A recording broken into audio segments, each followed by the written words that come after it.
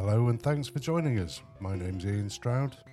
And my name is David Malone, and this is Hyperland. Well, since we did our first banking podcast, there's been further information that's come out. Yeah, I thought it was worth having a quick look at the continuing fallout of Signature and Silicon Valley Bank and now First Republic. Yeah. And a lot will be written about it, but there was just a couple of things which struck me.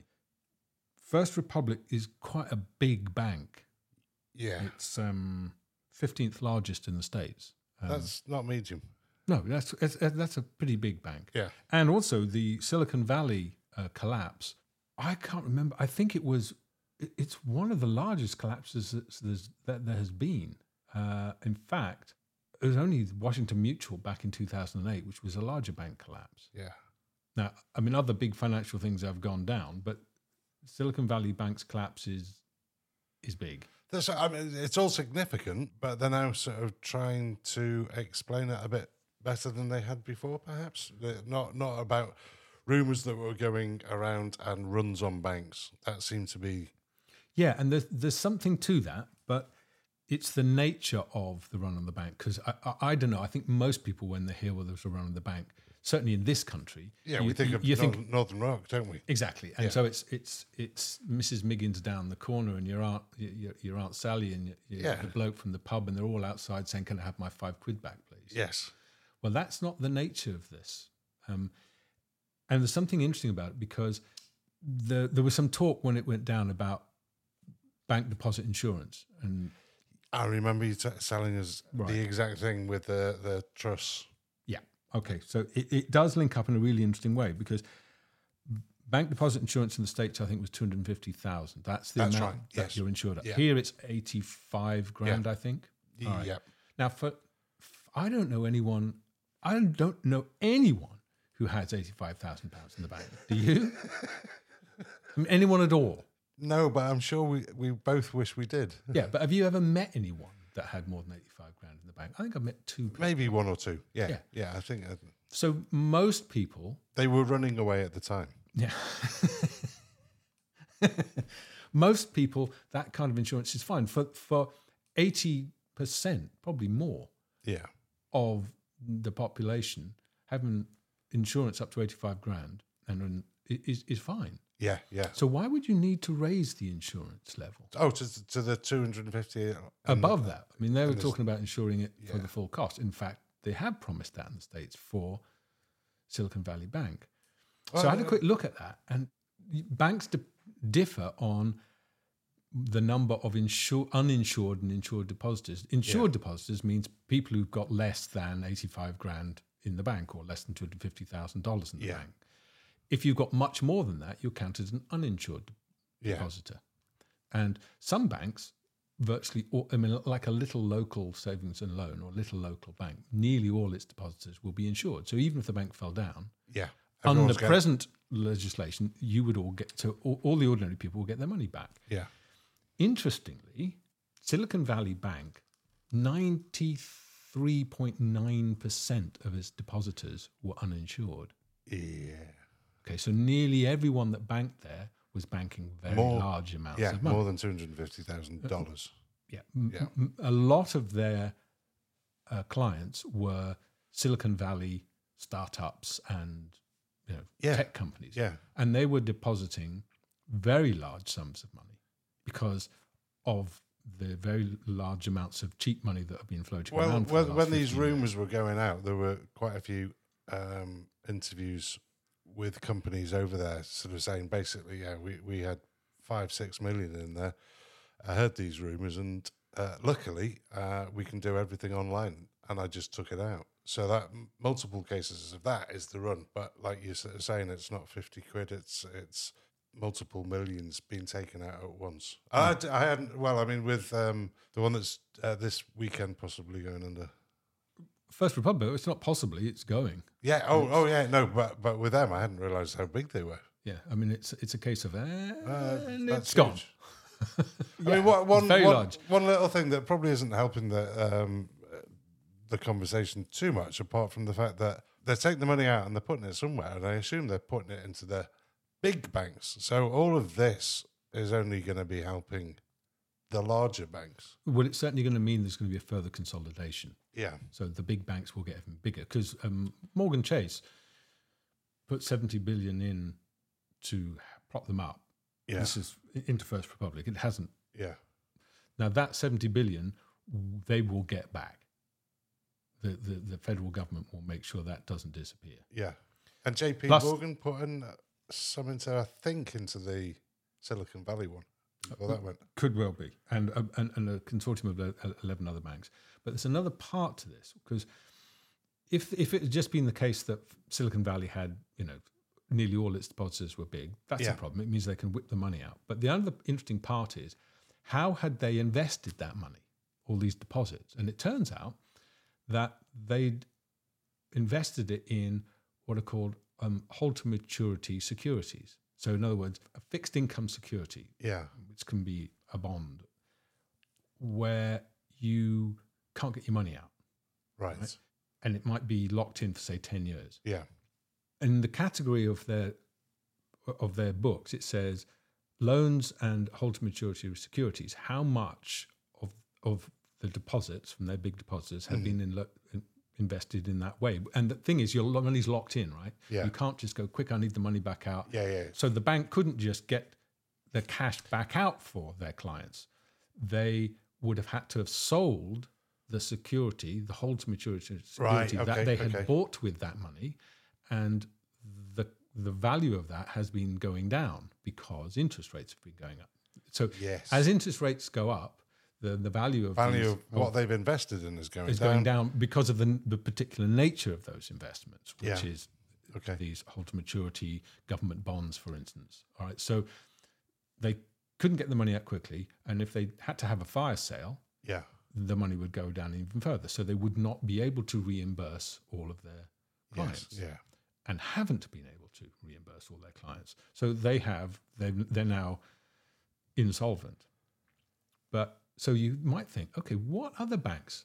How many is that very unusual? Where a bank has large depositors and has tied up their deposits in illiquid investments.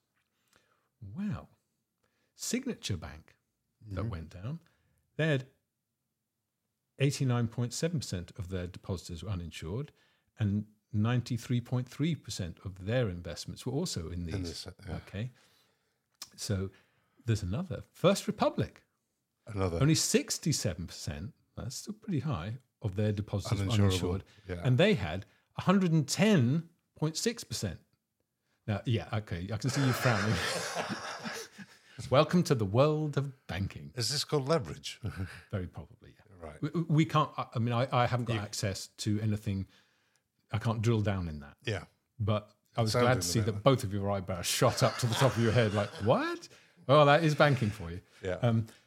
But interestingly, City National Bank, 70.4% of their depositors are uninsured, and 93.6% in H2M securities and loans. So they haven't gone bust yet. Yeah. But they're in the same predicament pretty much as Signature. So if you were going to say, might this spread? I'd be worried if my money was in City National. Well, maybe, now, I don't know. They might be in fine shape. Yeah. Your Honour. When you just look at those figures, and they're separate, there may be dozens of other figures we don't have access to, but just those two, City National fits the profile of banks that have recently gone under. And City National is a subsidiary of Royal Bank of Canada, right? Based in Hollywood, and is the bank to the stars. Yeah. So it'd be interesting to see what happens with them, whether this profile of banks spreads. In which case, City National, I'd be looking at taking my money out. So that's pretty interesting. And then you've got CIBC Bank of USA, 87.1 in these long-dated securities, 73% uninsured. So I mean, so in other words, I'm saying there's a profile yes, of banks, yes, other banks to watch. What you were pointing out to me in the first podcast that we did was the link between the banks and the insurance companies. Yeah, it's a weird one, and I wrote about this years ago because there are these weird tie-ups between banks and insurers. Particularly, you get two kinds of trade. You get regulatory capital relief, and then there's another trade called liability-driven investment. Yeah. Both of these worry me. Basically, regulatory capital relief is the way that insurance companies will buy the risk of risky bank deals. So the bank keeps the deal, even though the regulator says, well, this is very risky, we don't want to have it. But the insurer says, fine, well, we'll insure the risk. But what it means is that the banks are still doing risky deals, but they've removed the risk from the place where the insurers, where the regulators shine their light, and now it's gone somewhere where the regulators aren't looking. So that's just me going, oh, I'm just worried, and I just do this as a private citizen. I have no insight. So that could be rubbish. You might just think someone from the banking industry might go, oh, what does he know? He's just some Herbert who lives in the north of England. Fair enough. Okay, that's quite true. But I was interested that after Silicon Valley went down, the Swiss regulators said, oh, we're monitoring our banks and our insurers. And I'm pretty sure they are now after Credit Suisse went down. Yes, I was going to say they had Credit Suisse. But it's interesting that they're looking at both because there is this tie-up. There is the tie-up between banks and the non-banking sector, which includes insurers and pensions. And this is how it might impinge on you and me. These vast insurance companies are also often the pension companies, which is where you and I might come a cropper. And there is how there's that list of GSIFIs, the globally important systemic, I've got it up in front of me. Global systemically important financial institutions. Well, there is a GSIFI list for insurers. Oh, I didn't know. Well, it got a lot less press coverage at the time. And this tie-up between bank instability and insurers, and then in my sort of scattergun mind, and this is the way I think about it, because I'm not a professional and I just don't have access to all the facts and all of the papers, reports which people on the inside do. So I can't compete, and they know far more than I do. I tend to think more sideways. And the old quasi-Kwarteng list trust fandangle that happened, I was just interested in the fact that headline is very next day is, Bank of England has to step in to prop up our pensions. Pensions, and you think, wait a second, where did pensions come into this? Nothing mentioned about that. Why suddenly? Why are pensions suddenly at risk? And how can pensions be at risk? Well, pensions buy a lot of bank investments. I mean, there's a tie-up there. And the worrying thing about pensions is that other financial thing I mentioned, liability-driven investment. I see a creeping into pensions of the same kind of lack of prudence that basically has bedeviled the banking sector since 2007, at least since then. And it's worth just mentioning the FDIC report on Signature Bank. It said, poor management, pursuit of rapid, unrestrained growth with little regard for risk management. Well, that's just pointing the finger. But it also does make you. That's like saying, about someone who drives, says, bad road handling, pursuit of unrestrained speeding around the roads, and little regard for brakes. That sort of person would be locked up immediately. And both of the reports for Signature and SVB said management prioritized growth and ignored basic risks. So, and this is, it basically just says to me, nothing's been learned. That you would have read those reports in 2008, and 9, and 10, and onwards. Yeah. So it's still going on. But the linking with the pension, I mean, that's worrying. I think it is worrying. And as I said, this other thing called liability-driven investment, without going into it too much, basically, because we've had this long period of low interest rates, it's really crippled the pension industry, because the pension industry says, invest your money with us, and by the time you're 65, or the way the law keeps changes, by the time you're 106 and they finally let you retire, carrying a hod of bricks until you're in your 90s, they've often touted sort of during the financial times of crisis, 8% growth of... Yeah, of course. There's no way that they can deliver. And it's difficult when you've got really low interest rates for the pension companies to deliver that growth, a pretty decent growth on the money you're investing, such that it's worth you investing. Investing with them at all. And so there has been a pressure for them to take more risks. Yeah. And I'm sure there's 101 pension lawyers who are saying that's simply not true. And we might well hear from them. But the whole basis of liability-driven investment, I have to keep switching the page to make sure I get that right, is basically leverage for pension companies. Okay. And I don't like leverage. Bringing those two things together, pension and leverage, makes you feel a bit wibbly-wobbly, doesn't it? No, just leverage on its own. Yeah, but I mean, if they want to leverage the car that they're buying, knock yourself out, mate. But my pension, not that I have a pension, but don't leverage pensions, okay? And basically what they're doing is it's some clever financial jiggery-pokery offered by companies to pension companies, and they say, we will use derivatives, the lovely word, to allow you to take some of your money, which you should be holding for your regular payouts in the pension, and we will use some leverage so that you can reinvest some of that. So they are now leveraged. Yeah. So now when you get these things together, where banks are collapsing because of idiot management, and the Swiss are saying we're going to monitor our banks and our insurance companies, and the insurance companies and pensions are closely related. And we're finding that we've got, and there have been quite a number of reports on this use of, let me just get the name right again, liability-driven investment, saying, we're not sure. And some of the reports have said, no, they're well capitalized and it's fine. And every time there's a report saying it's well capitalized and it's fine, my red lights start flashing for me. Yeah. So that, they are links.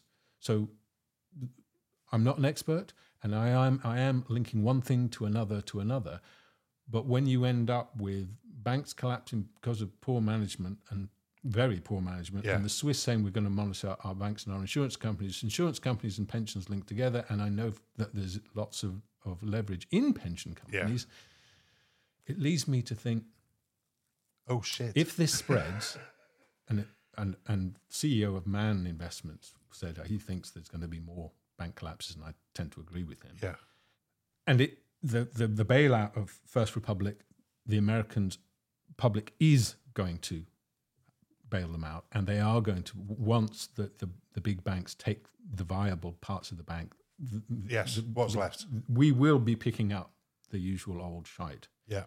And in 2008, the threat was, we have to bail them out however much it costs, because otherwise, if all the banks go down, you're going to lose your mortgage.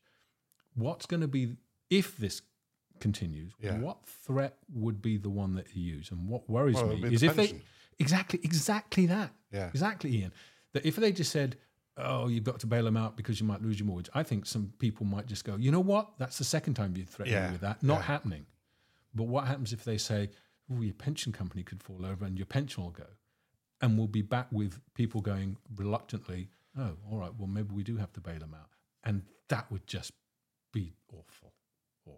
Yeah. Anyway, that's my update. Thank you for that, mate. Sorry about that. Thanks for listening. If you enjoyed it, please leave a review. And if you'd like to leave a comment, which would be great, we've set up a Hyperland Substack. So go to Substack, look up Hyperland, leave us a comment. We'd love to know what you think. And if you've got ideas that we should cover, that would be great too. Thanks a lot. Brilliant. Thank you.